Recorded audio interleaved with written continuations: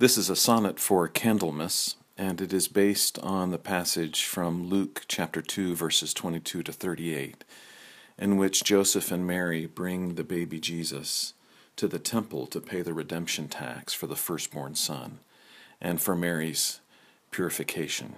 It's also based on a passage from Malachi chapter 3, verses 1 through 3, and this is entitled, Suddenly He Comes. Born in arms to his house as a pilgrim, the Anointed who'll bear our salvation, this firstborn redeemed, and 2 young pigeons for the desire and wealth of the nations. Suddenly he comes to those who long waited, the refiner's fire, the promised fuller's soap. Simeon and Anna are made young again to see Israel's consolation and hope.